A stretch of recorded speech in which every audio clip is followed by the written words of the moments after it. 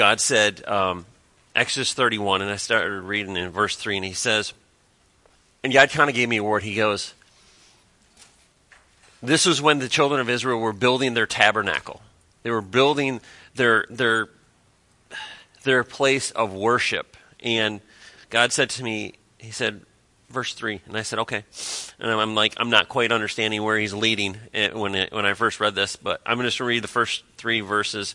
It says, then the Lord spoke to Moses, saying, see, I have called him by name, the son of Hur from the tribe of Judah, and I have filled him with the Spirit of God in wisdom and understanding and knowledge and in all manner of workmanship, to design an artistic works, to work in gold, silver, and bronze, and cutting jewels for setting and carving wood, and to work in all manner of workmanship. And God said to me, he goes, I am putting people who are workmen into work to build this tabernacle. They're going to be able to make this tabernacle beautiful. Think about this. God says, you know what? I'm going to make a tabernacle, but I'm not going to make it shabby for my Spirit to live in. When God made his tabernacle and when his temple was made, it wasn't just a hut in the middle of nowhere. Said, oh, I'm just going to be here. He said, no, where my presence is, it's beautiful. And I'm going to make something beautiful. And God said, you know, I'm building this place to be beautiful so my presence can come into this group of people, can come into this church, and that this place will become beautiful and that people will want to come and worship God here and understand that God is present when we show up here. All right. So how many of you guys were with us last week? All right. So we talked a little bit about Ezekiel in Ezekiel 37, and God asked Ezekiel, takes him out to this valley, he says, Ezekiel, look at this valley of dry bones, Ezekiel 37, and he says, can these bones live? That's a hard question to answer from God. When God asks you that question, can you imagine what would your response be? First you're like, is this a trick question? What is this? And God's like, can these bones live? And Ezekiel says, he goes, only you know that, God. That's a good, safe response to God. And God's like, well, Ezekiel, he says, speak to these bones. He says, can these bones become living people again? Can they come back to life? And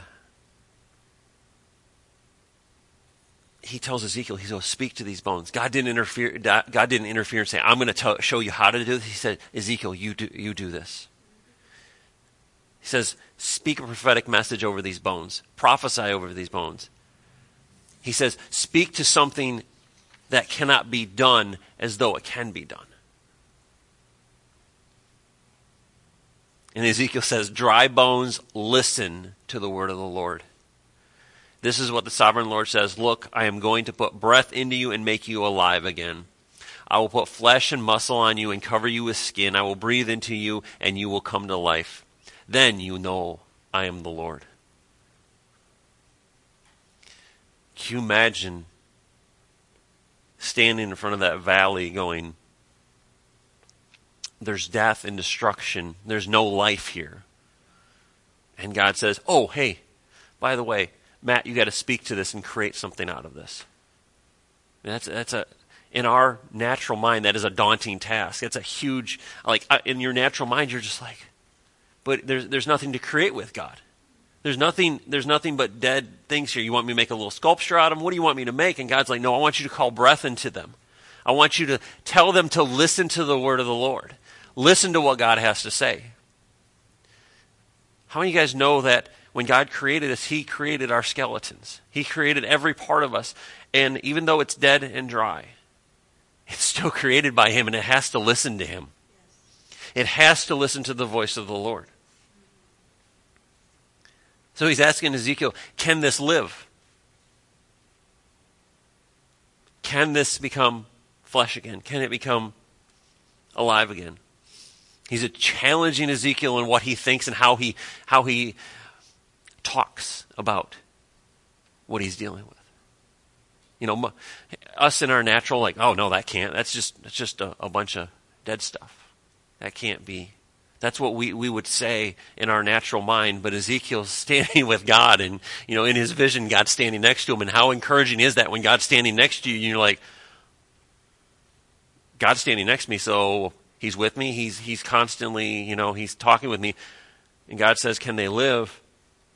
I have a feeling that God's asking me if these can live, and I know that when he says, can they live, they probably can. So Ezekiel speaks to them. And he says, you know what? Dry bones, live. Dry bones, listen to the word of the Lord. He's not just asking them to, he's telling them to. There's a difference when we tell our kids to do something and we ask our kids to do something. When we ask our kids, hey, can you go take the dog out? I need you to hook him up on the leash so he can go to the bathroom. Okay. And then they don't do it. But then you tell them, go, take him, hook him up on the leash, and so he can go to the bathroom, not in the house. God didn't say, Ezekiel, just talk to them, see what they'll do. He said, speak to them and tell them to listen to what God has to say.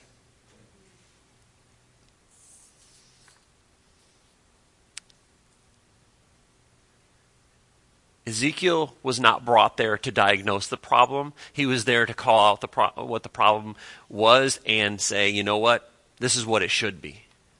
He was an Old Testament prophet. God was teaching him a New Testament model of don't look at the bones and say, oh yeah, they're just a bunch of dead guys. They got killed, they got thrown there, and now they're just sitting there dry. He's saying, God is asking him to become a New Testament thinker and say, you know what? You need to live. Listen to what God has to say and live, because this is what God is telling you to do.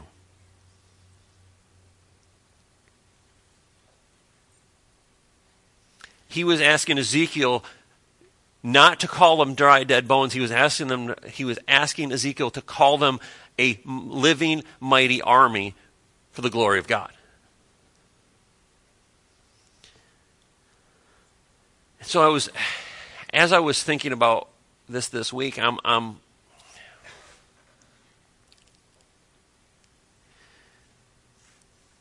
God, that question, can these bones live? And it's such a weighted question because it represents a lot. It doesn't just represent a human body. It represents the lives those people had. It represents the lives that they were continuing to have after they became a mighty living army. I mean, it wasn't just something that Ezekiel just said, oh, well, you know, hey. Whether it was an open vision, whether it was real, whether it was a dream Ezekiel had, we'll never know until we get to talk to him and say, hey, what was that? Was that real? But I think that was God challenging him and saying, hey, we're coming into a new era of what God is going to do in people's lives. God said, can these bones live? And then he said, command them to live. Command them to listen to what I have to say. Not just, hey, you know, when you feel like it, you know, maybe if you get around to it. He said, command them to. Genesis 1:26, God says, take dominion over the earth. God gave Adam and Eve dominion over earth to be able to rule it and to reign it and to multiply.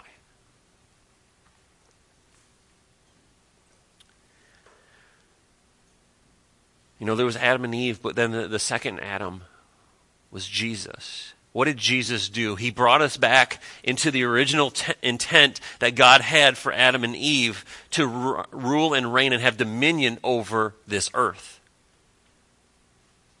He took Jesus and said, you know, I'm going to restore everything. By Jesus doing what he does on the cross, his death, burial, and resurrection, I'm going to bring these people who trust in me and believe in me and call me Lord. I'm going to bring them back into the original intent that Adam and Eve had, was to rule and reign over this earth and take dominion over it. You know, God said, be fruitful and multiply. And we just think, oh yeah, that family with 12 kids, they were fruitful and they multiplied to an extreme. You know, that's what we think. We think, be fruitful and multiply. But God says, no, it's not about just your kids. It's about every area of your life. 1 times 1 is 1. But that doesn't mean that God wants you to do 1 times 1. God is saying, whatever he gives us, we need to multiply it. It's not just our family. It's not just how many kids we have, because there's no way I'd have 12 kids. I can barely contain the 2 daughters I have running around and doing whatever they do. I mean, yeah, they're good kids, don't get me wrong, but I got a house full of girls. Say a little prayer for me. But God wants us to multiply in every area of our lives. In our families, in our finances, in our love for Him, in the amount of people that we can lead to Him, show Him the kingdom of God. Our talents, our gifts, He wants to multiply those. He's not just saying, I'm just going to be fruitful and multiply your family. I want you, everything that is in you, everything that is about you to multiply so you can take some of that which you have, which is overflow, and give to someone. Your talents and your gifts that you can use and they can multiply for the kingdom of God to advance. You know, if you've ever played any kind of sports with me, I highly don't recommend playing sports with me because, or with my daughter.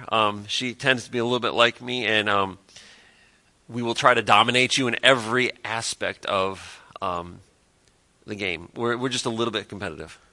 I don't play sports that often, but when I do, I will crush you. But God created us to have dominion. So we should have a sense of dominion. Not like I'm just going to rule over everybody. I'm just going to crush everybody. But to have a sense of, this is my Father. He's placed me in charge of where He's put me. And this is what I have to have dominion over. This is what I have rule over. So when God placed us on earth, when we're born again believers, He places us in an area and says, take dominion over it. So we should have that sense of dominion, not like I'm better than everybody else, not that I rule over everybody else, but I have dominion over the areas that God has placed me in. I'm going to take charge of it. I'm going to keep it right. I'm going to keep it going, and I'm going to multiply what God has given me.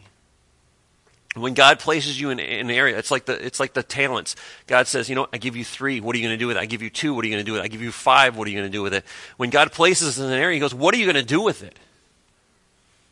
Are you going to take those talents and just, this is what I got, put them in my back pocket and move on? Or is He saying, hey, the talents I've given you in the area I've placed you in, call those bones, take your talents and make something out of those dry bones. Tell those dry bones to live.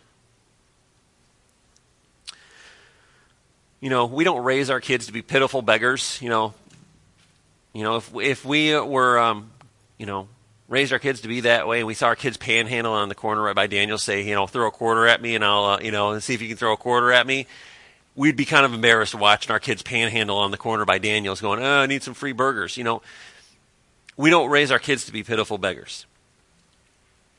We try to raise our kids to be powerful and knowledgeable and understand that they should be humble but still have power in their lives.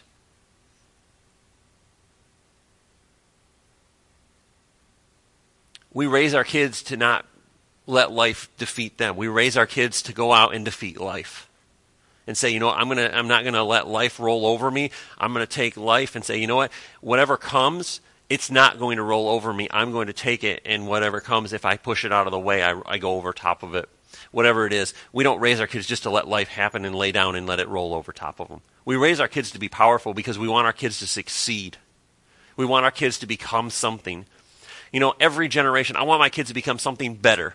We look at the World War II generation. They wanted their kids to become something better, and that generation wanted their kids to become something better. And every generation goes, I want to give my kids more than I had. So we raise our kids to be people who don't just wait for it to happen.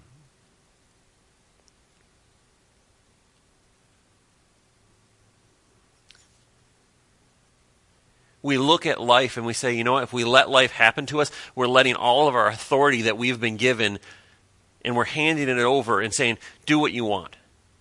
We're basically surrendering to what how life is and what the enemy wants to do, and just saying, I give up my authority.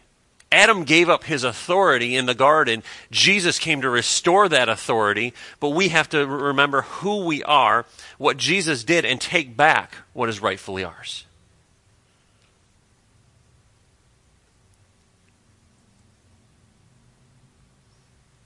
Jesus paid for that authority with his blood. He purchased us. He brought back that authority for us by his blood. It's a blood-bought authority. You can't pay a higher price than that. When we relinquish our authority, when we give up our authority, we're giving up what is rightfully ours from our Father in heaven, who says, you know what? I created you to be fruitful and multiply and have dominion over the entire earth. And what he's meaning is this, is not go out and rule over everything, but to bring his kingdom to pass in every area of our life, and bring his kingdom to pass in every neighborhood and city and suburb and town and village in every county and every state.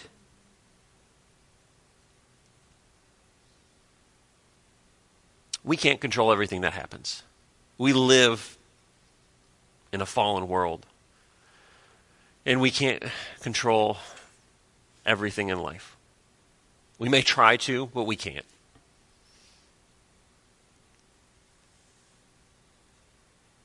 But we don't take it lying down.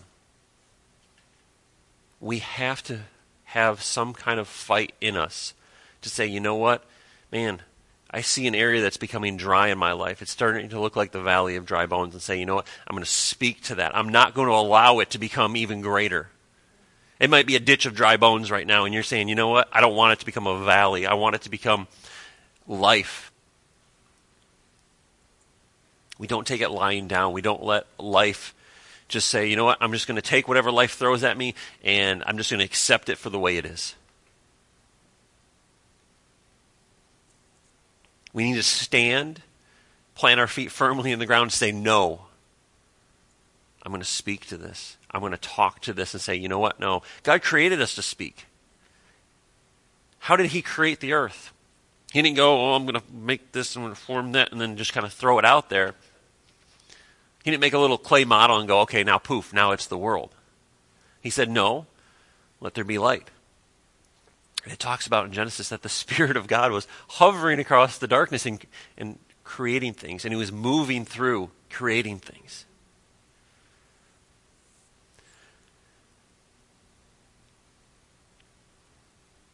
When we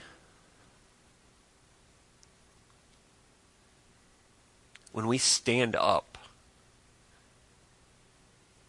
against this fallen world, and I'm not saying standing up against people, but standing up in our lives and saying, you know what is happening in my life is not acceptable to me anymore. What is going on in my life is not acceptable to me, because it's looking like a ditch of dry bones, but it's working its way into a valley. Or maybe you're in the valley going, where am I? I can't figure my way out of this. We have to start to look at it and say, you know what? This is not how I was created. This is not the authority that was given to me. I have greater authority. I have greater ability.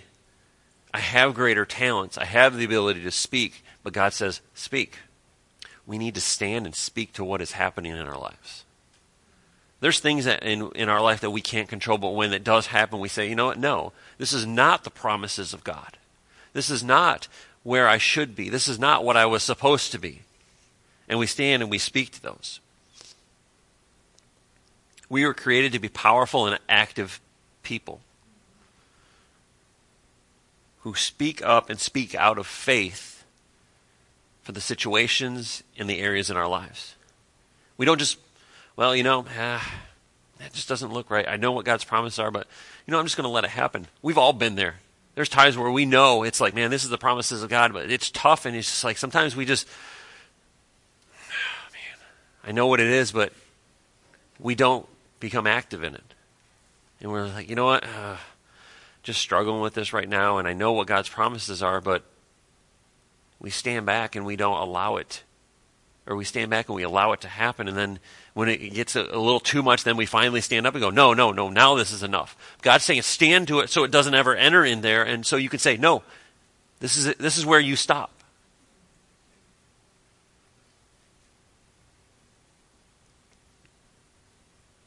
We were created to speak out faith in our lives. It says it's impossible to please God without faith, and it says it takes faith to move mountains. So, if God created the world with faith and speaking it out, and he gives us the ability to speak and create with our mouth, with faith. We activate faith through speaking.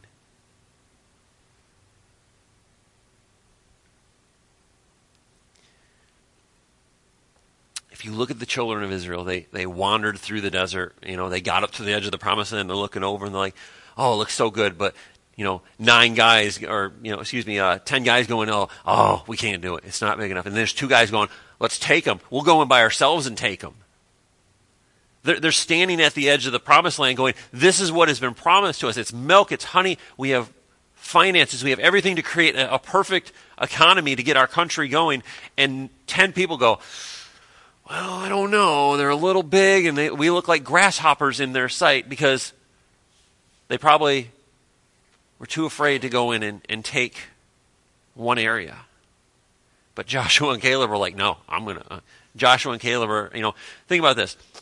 Joshua has wandered for 40 years in the wilderness. So he's got to be at least close to 60. And this guy still had enough fight before he wandered to go and say, let's take him. But then, at the end of the 40 years, he's still got enough fight. He's angry. If someone took that from me, I would be angry. Those other 10 guys would be like, you're stupid. Why'd you do that? We could have taken them. So, Joshua is standing at the edge of the promised land before they enter. Moses is passed, and they're getting ready to enter. He's like, this is my country. For 40 years, he's stewed on this, and like, this is my promise. This is what's been stolen from me. I'm taking it back. He's like, I'm going to stand to whatever is there, and I'm going to defeat whatever is there. They lived from miracle to miracle, the children of Israel. That was awesome. During the wilderness time, they were living from miracle to miracle. God's, sending them food. He's sending them, shade. He's sending them heat. He's sending them everything they need. But it wasn't the standard of living that God had for them. The standard of living was entering the promised land that when they first crossed the Red Sea to enter the promised land, but they waited 40 years. God probably didn't make them wait 40 years to do it. It took 40 years for everybody to die off so he could say, I got a new generation that's going to go in. Because, it's been a year. Well, I don't know. They still look pretty tall over there. We probably should go back. And then another year. And then another year. Can you imagine that weighing on your mind every season? At the end of a year going back, and Joshua's like, let's go. And he's like, and everybody's like, I don't know. They're kind of big and tall and they're strong. And he's like, let's go take them. But they lived from miracle to miracle for 40 years in their existence.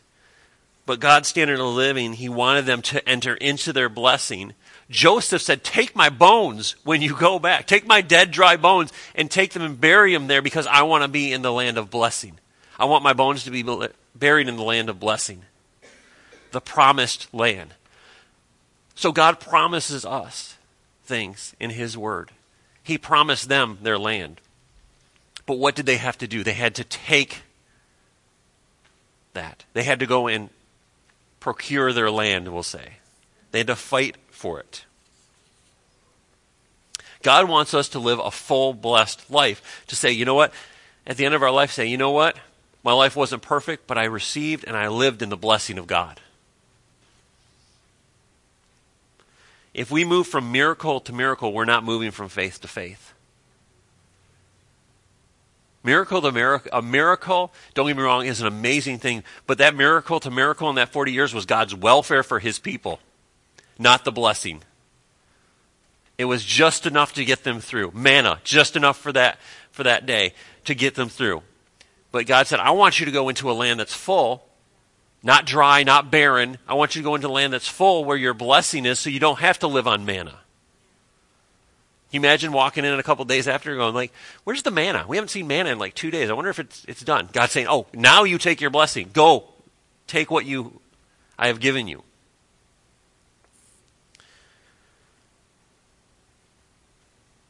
When we move from faith to faith, God's saying, call your field of dry bones a living army.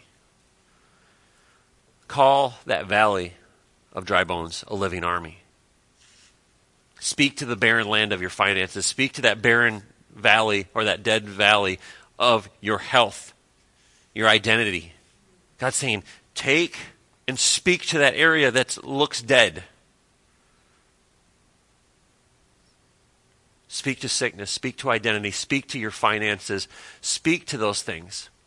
We're not name it, claim it, blab it, gab it, whatever you want to call it, I'm just saying is we understand who God is. We understand who our identity in Christ is. And we understand that when we go to God, we can say, oh, God, your table? I can grab this off your table. We don't just, God, I need a Ferrari, and I'm just going to keep speaking it until I get it. God's up there going, you don't even have a job right now. Why don't you start speaking for a job and not a Ferrari? God does not want us just surviving. He wants us to live a full and promised life.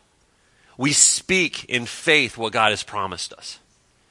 It's how we access God's promises. We understand it's not just, I need a Ferrari, waiting for a Ferrari to show up. Oh, still waiting for my Ferrari standing out there. God's like, go get a JOB. And then maybe you can buy a car. And then later on, when I see that you're faithful, we'll work on that. But we have to start looking and saying, okay, God, you've promised me this. I'm going to speak in faith, call out those things that may look like junk. I'm going to call them out to be what God has promised them to be. Proverbs 18:21. You guys probably know this scripture. It says, death and life are in the power of the tongue, and those who love it and indulge it will eat its fruit and bear the consequences of their words. That goes both ways. That's not just, if you speak bad things, you're going to get the consequences of it. Well, the consequences of good things are what? Good things. So when we speak something, whatever we speak out, we're going to eat that fruit.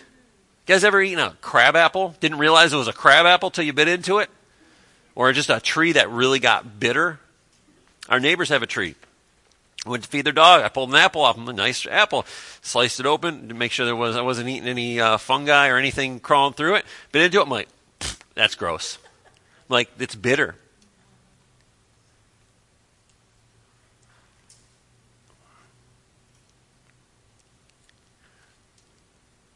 God wants us to speak out what He has promised, and the fruit of that comes to pass, and it may not be immediate, because we know when you plant something, you have to wait for it to fruit. You have to wait for it to blossom. You have to wait for it to be pollinated. You have to wait for it to produce fruit. God says, in my kingdom, I can produce fruit like this, or it may take time. But He's saying, when you speak to that situation, and when you start to speak life into that situation, fruit will start to grow. We've got a pear tree that our horse has trimmed about 6 inches off of it. There's just nothing but stripped off branches. But there's fruit up there, and it started like that. It started as a little flower, and then it looked like a little nugget, and then it started growing and growing. Now there's pears out there, and I'm like, okay, I go out every day. I'm like, tap one. Nope, still hard. Go back but God says your fruit is sometimes instantaneous, and then sometimes it's a little wait.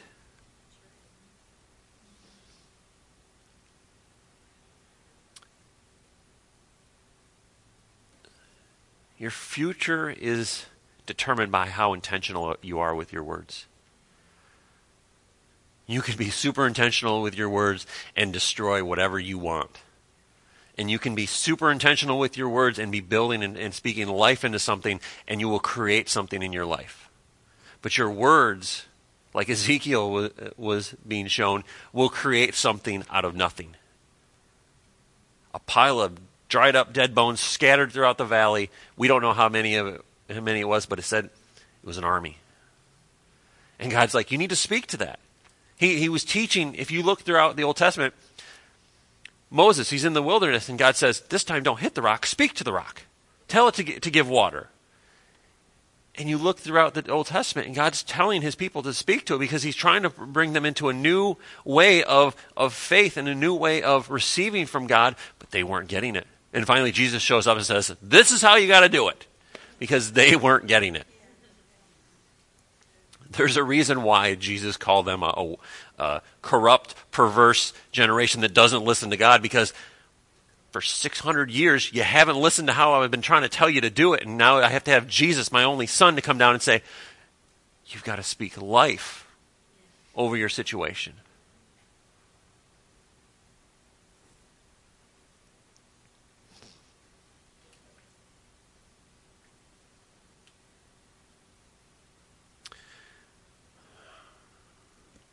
Intentional speakers are not know-it-alls. You guys ever met a know-it-all? You can talk about something. I've made up stuff to know-it-alls, and they're like, "Oh yeah, I know all about that." And I'm like, "I just made that up," And they know everything. You can tell them something. "Oh yeah, I know that. Yeah, I know that." I've said a couple fibs to know-it-alls just to see if they know it all, and they don't know it all. And they know everything. You can never tell them anything new because they've either seen it or they've experienced it, and it's nothing new. To them, there's nothing new under the sun because they've experienced everything in life.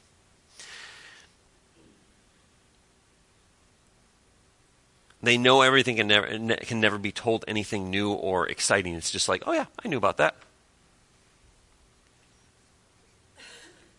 They always tell you how to live and how to do things, but they never have success in their own lives because they know it all.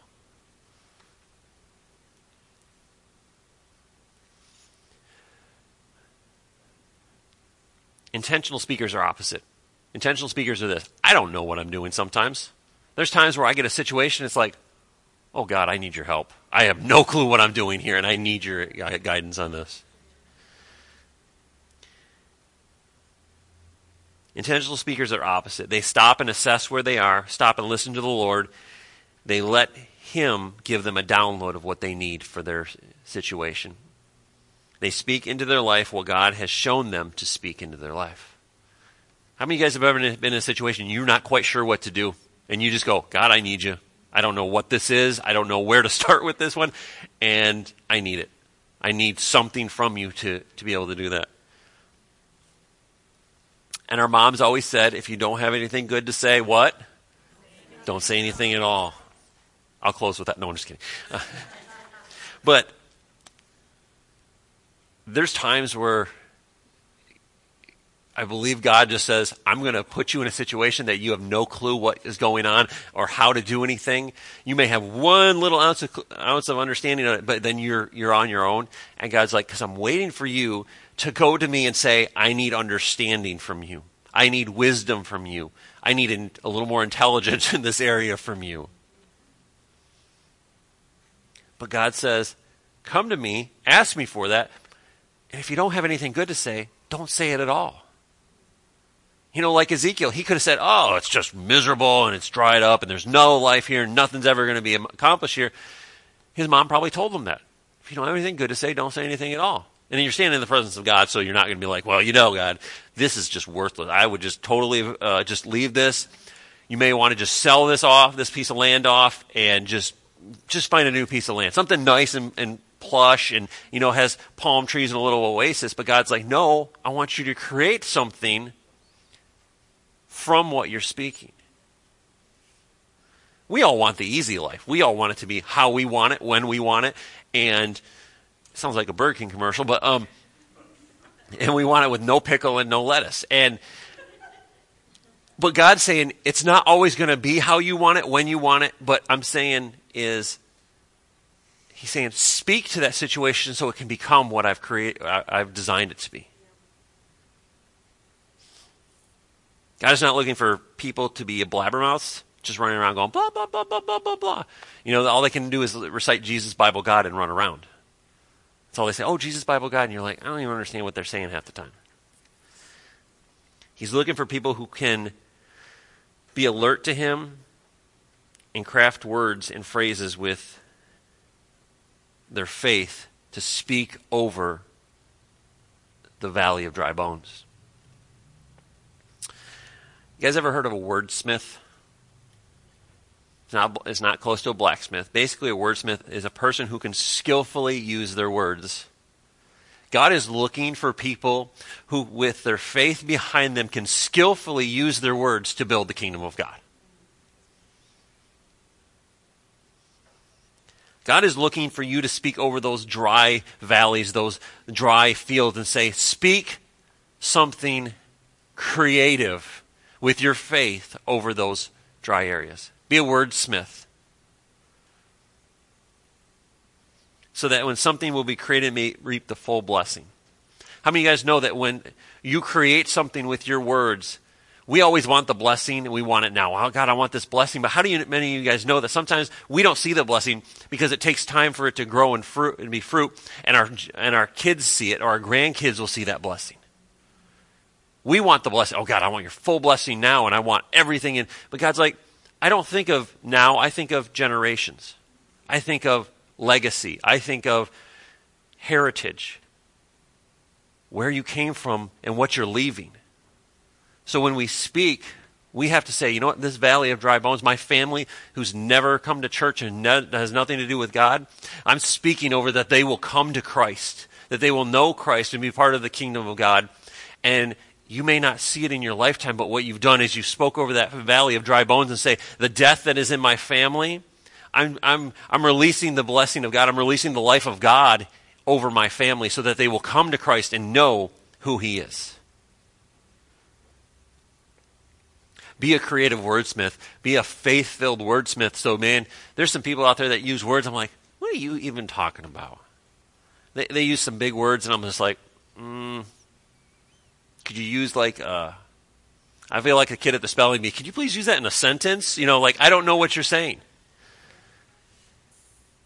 But God is saying, be creative with your words. Be creative with your faith. Look in the area of your life and say, man, that is dry, it is parched, and it looks like a barren land. And God's saying, speak to it so it becomes life. Speak to it so that He can do something with it. Speak to it so that the Holy Spirit can move in it. Let's pray.